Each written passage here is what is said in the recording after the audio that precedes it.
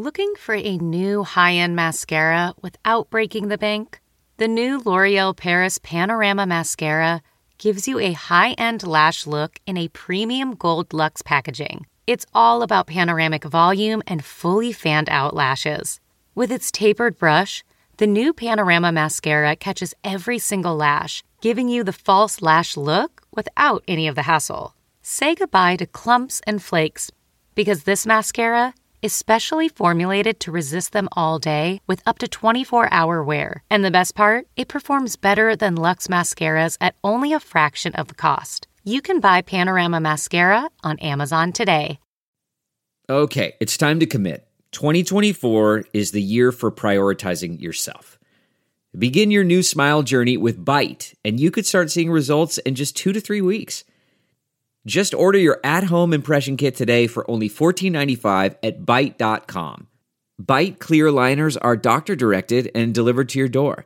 Treatment costs thousands less than braces, plus they offer financing options, accept eligible insurance, and you could pay with your HSA, FSA. Get 80% off your impression kit when you use code WONDERY at Byte.com. That's BYTE.com. Start your confidence journey today with Byte. Well, as it says on my own IMDb page, as a quote from me, differences about movies make the world go round. So exactly. Here we are. It's much more interesting when we disagree. Exactly.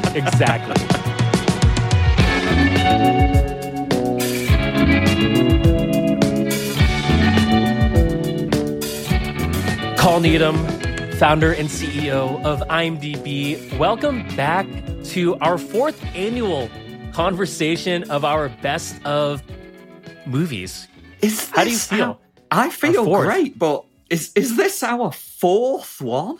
This is our 4th one. Oh my goodness, wow. It is becoming one of my favorite annual traditions. And as I was looking at our lists this year, I realized, Carl and I, our top 10 lists, we always vary so much in the movies we pick. And that's what makes this conversation so fun. Because if we just picked the same 10 movies, it wouldn't be as exciting for listeners. So I'd love for you to guess, out of the 40 movies we've discussed, how many have we shared on our lists? 4. 4 is correct. That's exactly right. Yeah. Oh, wow. That's genuine as well. I mean, it's... That was an absolute guess. 4. That was a great guess. Yes, a strong 4 films, 10% over the 4 years, including the ones we're going to be talking about today. So for fans who are listening, you're going to have another fun conversation where we're going to talk about our 10 films to kick off IMDb's best of annual lists. And if you want to go to imdb.com/best of, you can see our running list of all types of fun lists that IMDb compiles from our amazing IMDb data, breakout stars, top shows, top movies, all that sort of stuff. Well, as it says on my own IMDb page, as a quote from me, differences about movies make the world go round. So Here we are. It's much more interesting when we disagree. Exactly.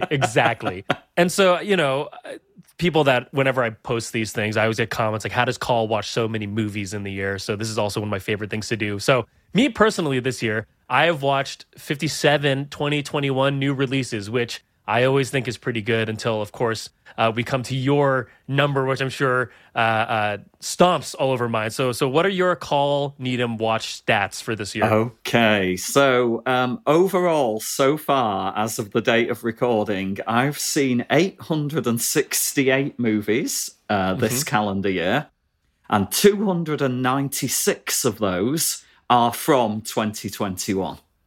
Amazing. I mean, that's almost tracking to one new movie per day. That's going to be just short, right? I know. I was working this out, and unfortunately, I've still got time. I'm gonna add some more movies to this list, especially like once the holiday season starts. I can really work on my catch up for the year, but I will not get to 365 from 2021. You know what? Let's just kick off right now. So, like I said at the top, Colin and I are gonna quickly go through our 10 through 6 numbers. And if you want to check out Call's full list and our other lists, you can go to imdb.com/best of. So I'll start with my 10 through 6, again, going 10 to descending order. So my number 10 was Fran Kranz's Mass, which I saw at Sundance earlier this year. My number 9 was Judas and the Black Messiah, directed by Shaka King. My number 8 is my only A24 film on my list this year, which I know Cole's just as shocked as I am, and that is David Lowery's The Green Knight. Number 7, quickly became one of my favorite animated films of all time, is The Mitchells versus the Machines, which was directed by Michael Rianata and Jeff Rowe. And my number 6 was another film out of Sundance, and my only horror film on the list, which is also kind of a shock, which is James Ashcroft's Coming Home in the Dark, which is a really fantastic New Zealand horror film out of Sundance. So when I looked at that list, I realized, Cole, you know this, for me, I had a big life change this year. I had my first daughter. And so when I'm looking at my list, and we'll talk about it a little more as we go in more in depth, my movie perspective has slightly changed, I noticed. And some things that I think maybe would not have floated up to the top so much struck me a little differently this year. So yeah, those are my 10 through 6s. It's a good job you have Mitchells versus the Machines on there, which was also made my long list for my top 10. Because I don't know, in about 3 years' time, your entire top 10 is going to consist of animated family movies. I'm very much looking forward to that. So, Cole, what is your 10 through 6? All right. Okay. So at number 10, I have Coda, which pretty much won everything at this year's virtual Sundance Film Festival. Number 9, I have The Little Things, which is directed by John Lee Hancock. And I want to give a shout out at this point because he also directed one of 2016's Hidden Gems, The Founder, which is the story of Ray Kroc, who is kind of responsible for the McDonald's restaurant chain. Little Things there at number 9. Number 8, Encounter, which stars Riz Ahmed, who's just phenomenally talented actor. And you'll remember we must have talked about Sound of Metal at some point together, maybe last year on this, and if not, that was on my we list should last have done. Year, That's where it's coming from. Michael Pearce, who directed that, also directed Beast, which was one of my hidden gems of 2017. Plugging away here for the hidden gems because I love to kind of find the things that maybe haven't been highlighted, maybe haven't quite hit the mainstream yet, and share them out via the Hidden Gems list. So definitely check out Hidden Gems. Number 7, Mothering Sunday. Now, you have A24.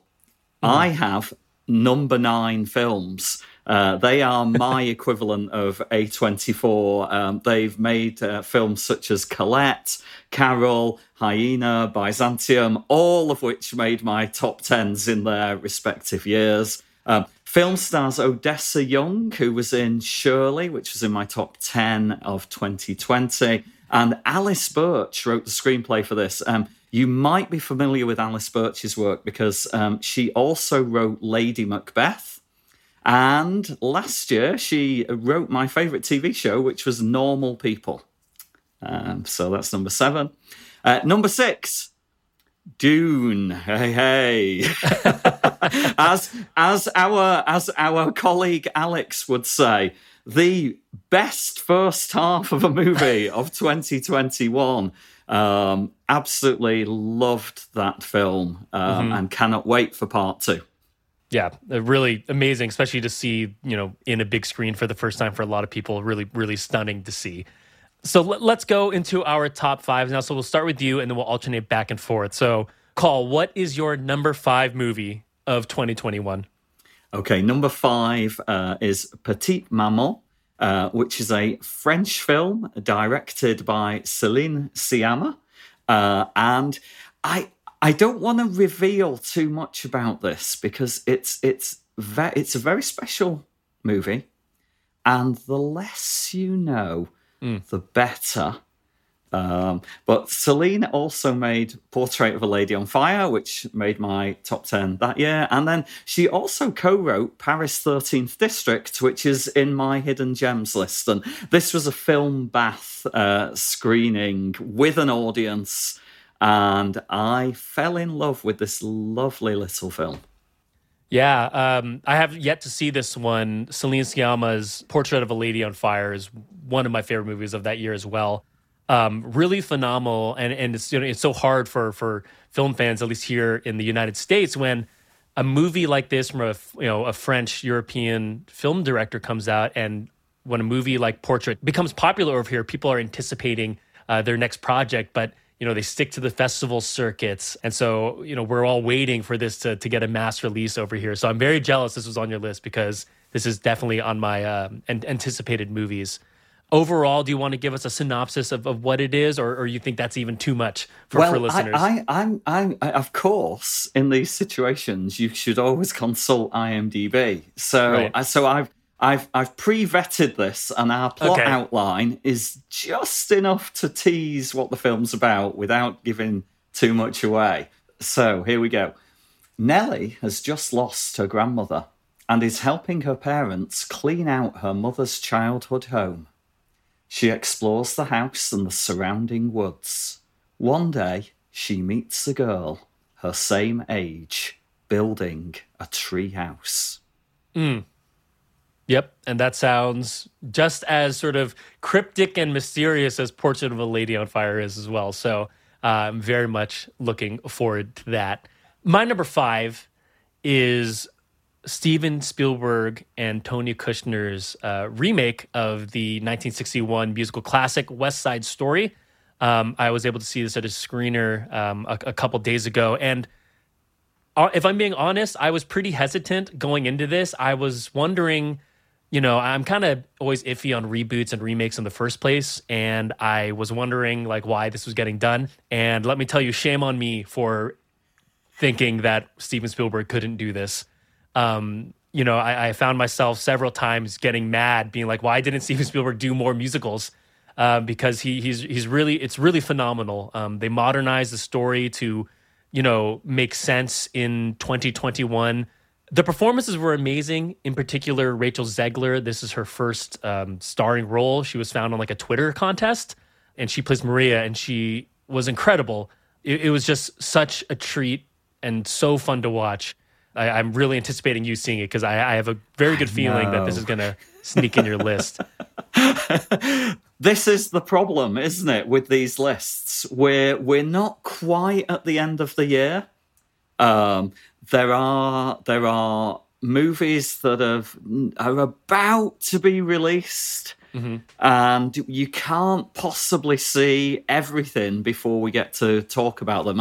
Steven Spielberg is my favorite living director. And on my actual top 10, I do call out a few of the movies that I have yet to see. And unlike you, I had every faith that Steven Spielberg could direct a musical and do it well. Yeah, and he does an amazing job. On that same conversation, I mean, my favorite living director is Paul Thomas Anderson, and I haven't had a chance to go see Licorice Pizza yet. Which I'm sure is going to, jump towards the higher end of my my best of list. But once I see it, I'll have to update it, and I'll let you know how I feel about it. I'm in the same boat on Licorice Pizza as well. Yep. And West Side Story is not available for streaming yet, but you should be able to go see it in theaters right now. Let's go on to your number 4 movie. Hey. All right. Now, at number 4, I have Last Night in Soho. Which it was directed and co-written by Edgar Wright. Edgar co-wrote this with Christy Wilson Cairns, who also wrote 1917, which did extremely well in my 2019 list. And I cannot wait to see what she writes next, because she is also scheduled to write Taika Waititi's 2025 Star Wars film. So kind of the great writing talent on this, right up there. Great cast in this one. Thomasin McKenzie, who you might know from Leave No Trace and Jojo Rabbit. Anya Taylor-Joy, of course, from 2020's TV hit Queen's Gambit. And then, sadly, it's the last film of Diana Rigg. So I'm going to use the IMDb plot outline again, because I don't want to spoil too much of this. And these plot outlines are phenomenally good at giving you just the right teaser without giving too much away. So here we go. An aspiring fashion designer is mysteriously able to enter the 1960s, where she encounters a dazzling wannabe singer. But the glamour is not all it appears to be, and the dreams of the past start to crack and splinter into something darker. Another brilliant film by Edgar Wright, and I so loved Baby Driver, so loved The World's End, and this is a completely different film for Edgar, and it works so well. Yeah, Thomasin McKenzie and Anya Taylor-Joy are really fantastic throughout the whole movie. They're both some of my favorite. It's hard to call Anya Taylor-Joy an up-and-coming actress at this point, but of younger Hollywood stars, I really enjoy watching and look forward to all their movies. And then for me, when I watched this, I got to see this in theater, and I like you didn't travel this year, and I love London so much. Like, it is my favorite city in the world, and so getting to sit in a theater and sort of be there was a very fun experience for me. So I got to see this at the London Film Festival, so it was all the jokes about London because there is some humour in there as well. All the jokes about London played really, really well to the London Film Festival audiences there. Well, if you weren't at the London Film Festival and you hadn't had a chance to check it out in theaters, Last Night in Soho is actually available to rent right now, and you can check that out on Prime Video. My number 4, which was featured on the first episode of our new podcast, hosted by Lizzie Bassett and Alex Logan, IMDb is Obsessed, is Jane Campion's return to film The Power of the Dog, starring Benedict Cumberbatch, Kirsten Dunst, Jesse Plemons, and the incredible Cody Smith-McPhee. It is about a charismatic rancher, Phil Burbank, and he inspires fear and awe in those around him when his brother brings home a new wife and her son. What a phenomenal movie. It's hard to explain. It's a movie that when you watch it through, and I'll be very tight on details here because I think the beauty of this film is the third act in particular. And this movie, the third act and the finale is so rewarding that I know on multiple rewatches, and I've only had a chance to see this one time, you're going to sort of unpeel things more and more and sort of see things as they develop throughout the film, because Jane Campion does such an amazing job of having the audience really wonder sort of what's going on until things sort of click and fall into place very, very cleanly. And it's a really wonderful character study of multiple people. You know, when I finished watching it, I was thinking, who is the hero? Who is the villain here? Are there heroes? Are there villains? Or is it sort of just an amalgam of these people in this really lonesome Western situation? It was really, really amazing. And as I said earlier, Lizzie and Alex do an amazing job talking about this with no spoilers. I produced the episode and still went into the film completely unaware of like what was going to happen on screen. So definitely check that out. Go listen to it. But I was such a big fan of this movie. Colin, do you have any thoughts on it? Yeah, I saw this at the London Film Festival with an audience, with Jane Campion there, with many of the cast on stage to introduce. And you're right about kind of keeping the details kind of sketchy. And I think as Alex and Lizzie discuss, it's almost wrong to call this a Western. Yeah. It's something bigger than that. It just happens to be set in that kind of a context. Loved the film and loved seeing it with an audience, because there was definitely a brilliant shock reaction to everything that goes on in that film. I only saw it once with an audience, unlike Alex, who saw it twice. Yeah, he loved it so much he had to go back. And I have to shout out Johnny Greenwood of my favorite band, Radiohead, who is also just an incredible score composer, film composer. He does the score for The Power of the Dog, and it's really like chilling and adds so much to the emotion and feel of the film. The Power of the Dog is streaming now on Netflix, so you can check that out from the comfort of your own home. This episode is brought to you by Philo. Do you love TV? Do you love saving money? Then Philo is your solution. Philo has shows, movies, and live TV for just $25 a month. You can even try it for free with their 7-day free trial. No contracts, no commitments, no hassles. Just a better way to watch TV. Never miss a minute of shows like the hit docuseries Where is Wendy Williams? Or classics such as Friends. If you can't get enough TV, then there's no better way to watch. Philo has more than 70 channels like BET, MTV, and AMC. And the best part? You can try it yourself with their 7-day free trial. Sign up today at philo.tv/poppods. That's philo.tv/poppods to get 50% off your first month. Delve into the shadows of the mind with Sleeping Dogs, a gripping murder mystery starring Academy Award winner Russell Crowe. Now available on digital. Crowe portrays an ex-homicide detective unraveling a brutal murder he can't recall. Uncovering secrets from his past, he learns a chilling truth. It's best to let sleeping dogs lie. Visit sleepingdogsmovie.com/Wondery to watch Sleeping Dogs, now on digital. That's sleepingdogsmovie.com/Wondery. So let's go to your number 3 movie. Right, so number 3 is Rebecca Hall's directorial debut, Passing, which I saw at virtual Sundance.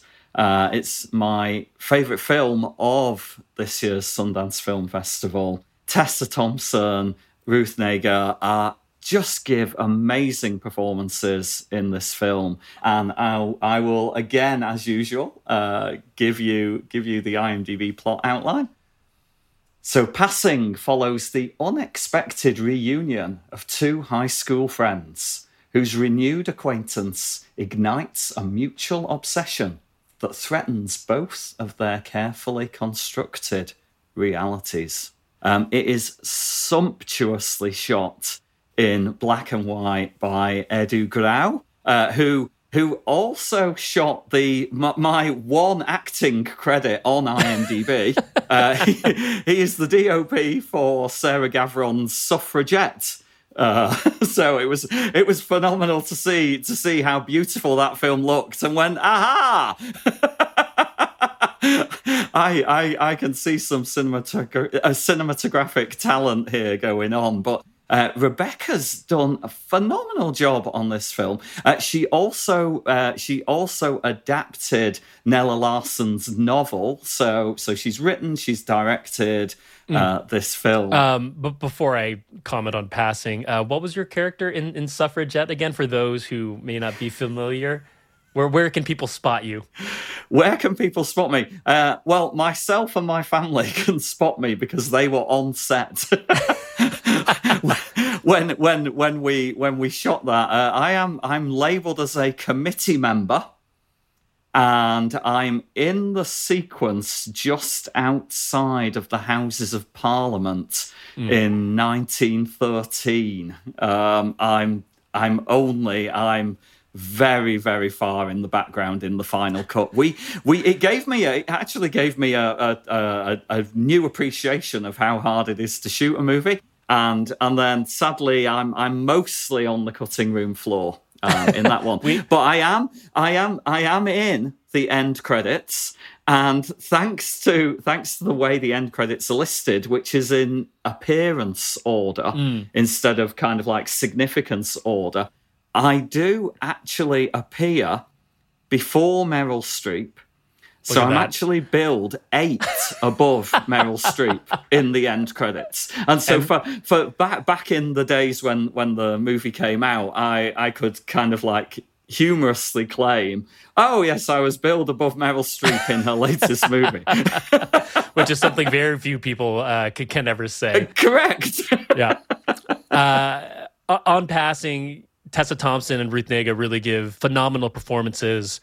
Ruth Negga had a bunch of praise coming out of Sundance, and they were both really phenomenal. So definitely go check that out. It's a really interesting and intriguing watch. And of course, Tessa Thompson was in Sylvie's Love, which was very high in my top 10 last year. And she was also in Sorry to Bother You, which was on my top 10 list from 2018. So the trend of Tessa Thompson continues. And speaking of black and white films and period pieces, my number 3 is Kenneth Branagh's Belfast. It stars Jude Hill, Louis McCasey, Katrina Balfe, and Jamie Dornan. It's a semi-autobiographical film about his life as a young boy and his working-class Belfast family experience in the tumultuous late 1960s, per the IMDb synopsis. And I'm a fan of Kenneth Branagh. His film Hamlet is definitely a movie that changed my life when I saw it way back in high school. It completely changed the way I looked at movies in so many ways. But so I went into this, and like I said before, having a daughter sort of changed the way I looked at movies. And this is an amazing film, but it's also so high on my list because it was the first new film that I watched where I actually had a different response to the movie because I'm now a parent. I found myself asking several times throughout the movie, like, how would I be acting with my daughter if we were in a similar situation? And it made me just view it in a completely different way and experience a movie in a way that I hadn't up until that point. So it was a very personal, deeply personal selection for me. But that being said, I highly recommend people watch it. I know there's Oscars buzz for several categories for the film. So just very, very powerful and not like sad movie, but like emotional movie to watch. Carl, did you have thoughts on Belfast? So this is interesting. You would have loved the London Film Festival this year. Because I also saw this at the London Film Festival with an audience, with Kenneth Branagh, with the cast in attendance, including Judi Dench, who received a standing ovation just for being present in the room. Such is her presence, I guess. Right. So great, absolutely brilliant film. And it's nice we hit the black and white photography together there. That is kind of like an interesting coincidence in the ranking. Now, I know people think of Kenneth Branagh as kind of like the Shakespearean actor and kind of like serious director. I absolutely loved Dead Again, which is a film he directed in the early 1990s. But I'm a big Alfred Hitchcock fan, and it's kind of like a Kenneth Branagh tribute to Hitch. So check that one out as well if you're interested. Yep, great recommendation. Moving on to our number 2s. Carl, what is your number 2? All right, number 2, I have Augustine Frizzell's The Last Letter from Your Lover. This captivated me because of the dual timelines again. So in a similar way to Last Night in Soho, this takes place in modern times and in the 1960s, in London and on the French Riviera. Based on a Jojo Moyes novel. Her novel Me Before You was adapted for the screen in 2016. We have Felicity Jones, Shailene Woodley, Joe Alwyn, and Naban Rizwan are the 4 kind of leads in that. And let me give you the summary. A pair of interwoven stories set in the past and present follow an ambitious journalist determined to solve the mystery of a forbidden love affair at the centre of a trove of secret love letters from 1965. So this is just my kind of film. It has a French connection in there. It has Felicity Jones, who's my favourite living actress, and it tells a really fascinating story. So completely fell in love with this one. And where was the first time you watched this? Oh! Now, this was not at a film festival. This was one of our Tuesday lunchtime cinema trips in a theatre. So great to see it on the big screen. Yeah, it's a fun play between these characters. It reminded me of, for some reason, I kept thinking of the movie The Lake House with Keanu Reeves and Sandra Bullock. Because there is a sort of dual timeline. Letters are heavily sort of moving the story along. So that's what I was thinking of when I watched this. Yeah, it's a fun watch if you like a romance period piece. This is definitely one for you. You can watch that on Netflix right now, so you can check that out. My number 2 is Lin-Manuel Miranda's film adaptation of Jonathan Larson's Tick, Tick, Boom. This is starring Andrew Garfield, who gives an incredible performance. Alexandra Shipp, Robin de Jesus, and Vanessa Hudgens. This is based on the musical that Jonathan Larson, who also went on to write Rent, wrote. And it's about him on the cusp of his 30th birthday. A promising young theater composer, Larson, navigates love, friendship, and the pressures of life as an artist in New York City.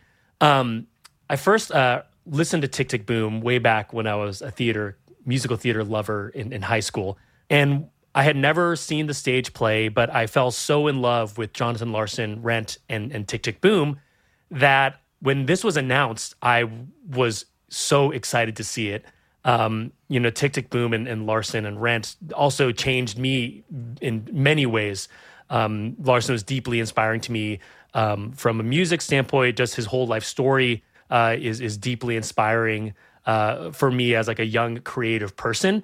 And so when I watched this, it was really seeing something I never thought I would see. I saw a pretty funny tweet on Twitter where someone said, Tick, Tick, Boom is the musical theater kids endgame. Because it's sort of this thing where you never thought you'd see it. There's a lot of really fun musical theater, nods and sort of cameos from people who are very important in the theater world. And it was really just so incredible for me to see. I think people who aren't familiar with Larson can appreciate the film, but I think for people who really love Jonathan Larson will experience it in a very different way. And for me, Andrew Garfield was just phenomenal. He learned to play piano for this role. And of course, Andrew Garfield can sing, because what can't he do? He was really phenomenal. And I hope he gets to, ride this momentum forward into the award season as well. And, you can watch it on Netflix. I can't praise this movie enough. It was just something I never thought I'd see. And he did it. Lin-Manuel Miranda and the cast and crew just did it so well and really made my heart sing when I finally got to see it. Sing, no pun intended, but it did. Call. What were your thoughts on Tick, Tick, Boom? Now, this is interesting because, of course, I'm a movie person rather than a musical theatre person. So I did not know the backstory behind Rent. So to me, this is one of the wonders of movies as a whole, being able to take you to somebody's story and then kind of like develop a renewed appreciation. Like I need to go see Rent again. Yeah. Right now because of understanding how it came about and struggles and the journey there. And I'm not going to say the major spoiler, but probably everybody on the planet apart from me knew that already. So yeah. And watching it as like a fan of Rent, there's Lin-Manuel Miranda, who is clearly such a fan of Larson and Rent. There's so many little moments where it's like that meme of Leonardo DiCaprio pointing at the TV from Once Upon a Time in Hollywood, where it's like, oh, like there's a little nod there, there's a little nod there, and he really does the film and the musical justice. So let's move on to our number one movies of the year. Call. Hey. What is your number one? Number one, I have Cary Fukunaga's No Time to Die. Now, this was special to me for several reasons. Number one is we were very fortunate to be able to attend the world premiere at the Royal Albert Hall in London with members of the royal family present. And this was really kind of like the big return to cinema, to theatres for us. So seeing that there was special in one way. And then I'm also a huge Alfred Hitchcock fan, as has been widely reported. And there's a brilliant sequence at the end of The Man Who Knew Too Much from 1956, which is set and shot at the Albert Hall. So I'm watching a James Bond movie in a Hitchcock location. I'd prepared myself I'd rewatched Spectre, so I'm kind of like, where is this story going to go? A touching way for Daniel Craig to say goodbye to the series. Rami Malek, kind of like, I could watch him in anything. Léa Seydoux, of course, but the gem in this movie is Ana de Armas as Paloma.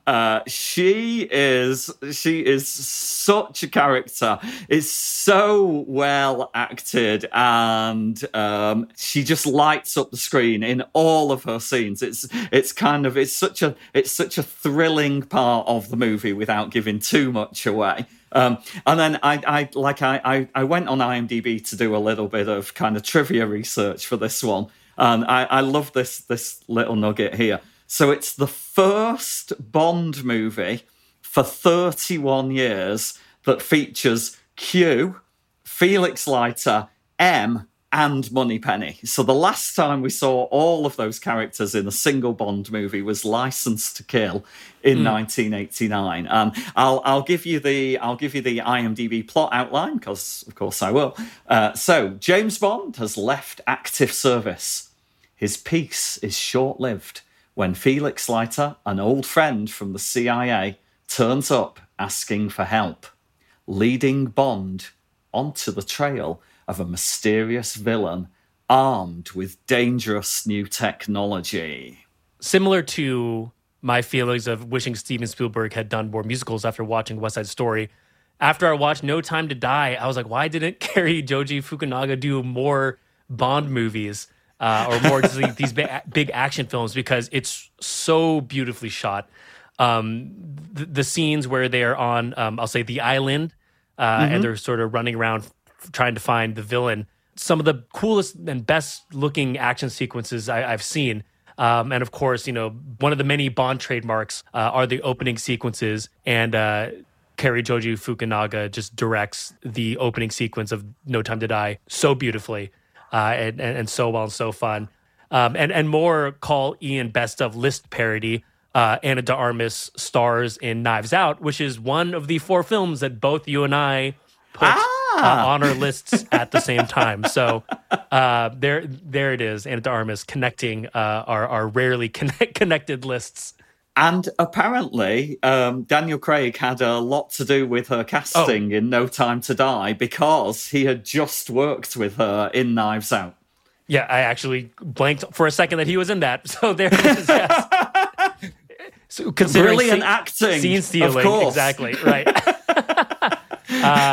And I agree with you. I grew up with the Bond franchise. I have very fond memories of watching the movies with my grandfather. And I agree with you. Like, they really wrapped up the Craig series, mini franchise within the franchise, really well. And it was so fun to watch. And this goes to my number one, which is Wes Anderson's The French Dispatch, starring Benicio del Toro, Adrian Brody, Tilda Swinton, Léa Seydoux again.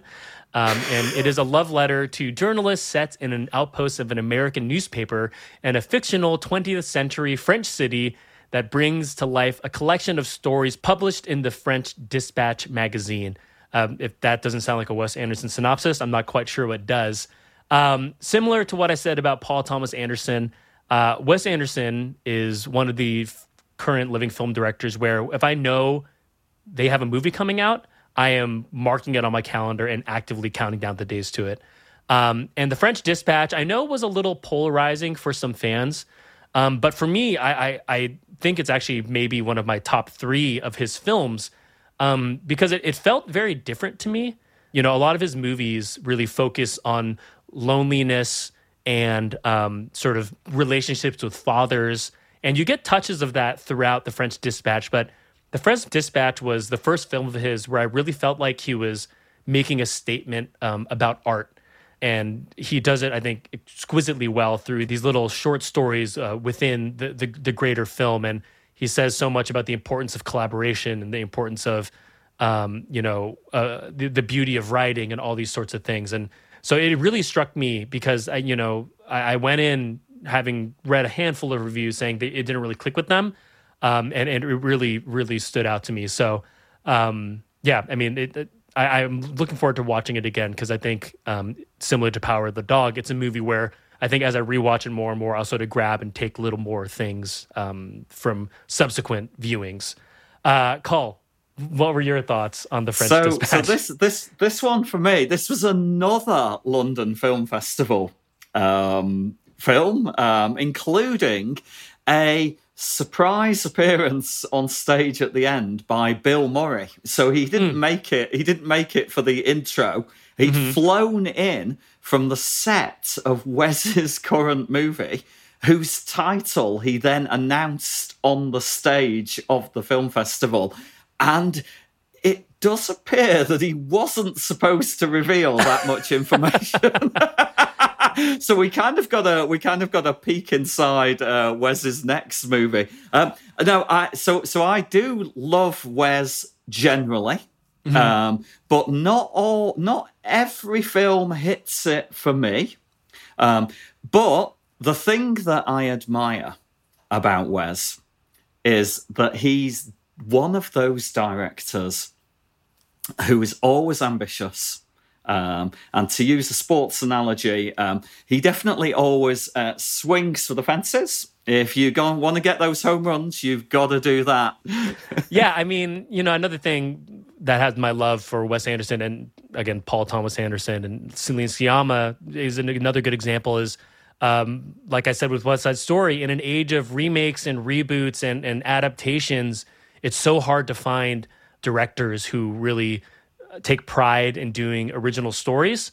So that's another standout for me that, on my list, there's, only a handful of original stories through here. Most of them are book adaptations or play adaptations or musical adaptations. So, seeing a truly original story there, I think also makes things like tick up on my list quite a bit because I just really appreciate that as that is becoming harder and harder to find, as sort of the trends of film have been morphing over the last, however many years. But yeah, great lists, Call, between you and me. And you. Well, obviously you're going to think your list is great. So, but thank you for the admiration of my list and straight back at you there in terms of your choices. Well done. Do you see a theme between the films that you selected for your top 10 list by chance? Oh my goodness. They're all great movies that I loved. Perfect. That's really the only theme you need for a list like this, right? And once again, if you want to check out all the other amazing best of lists that we have on IMDb, you can check that out at imdb.com/best of. Well, Call, thank you again. As I said earlier, this is one of my favorite end of the year traditions. Now we're going on 4 strong years. I'm very much looking to our 5th year. Maybe we can increase our 10% list parity to maybe like 12%, 15% next year. So we'll see how it goes. But thank you so much for joining. It was a pleasure as always. Yeah, onwards to our 5th edition. I'm really excited about what 2022 holds for just the range of movies that are going to be available, and hopefully the opportunities for more people to see them together in theatres or at film festivals in theatres or wherever they may be in the world. It's better to be able to see the movies. So if you're only watching them at home, that's still okay. Perfect. Well, thank you so much, Cole, and we'll talk soon.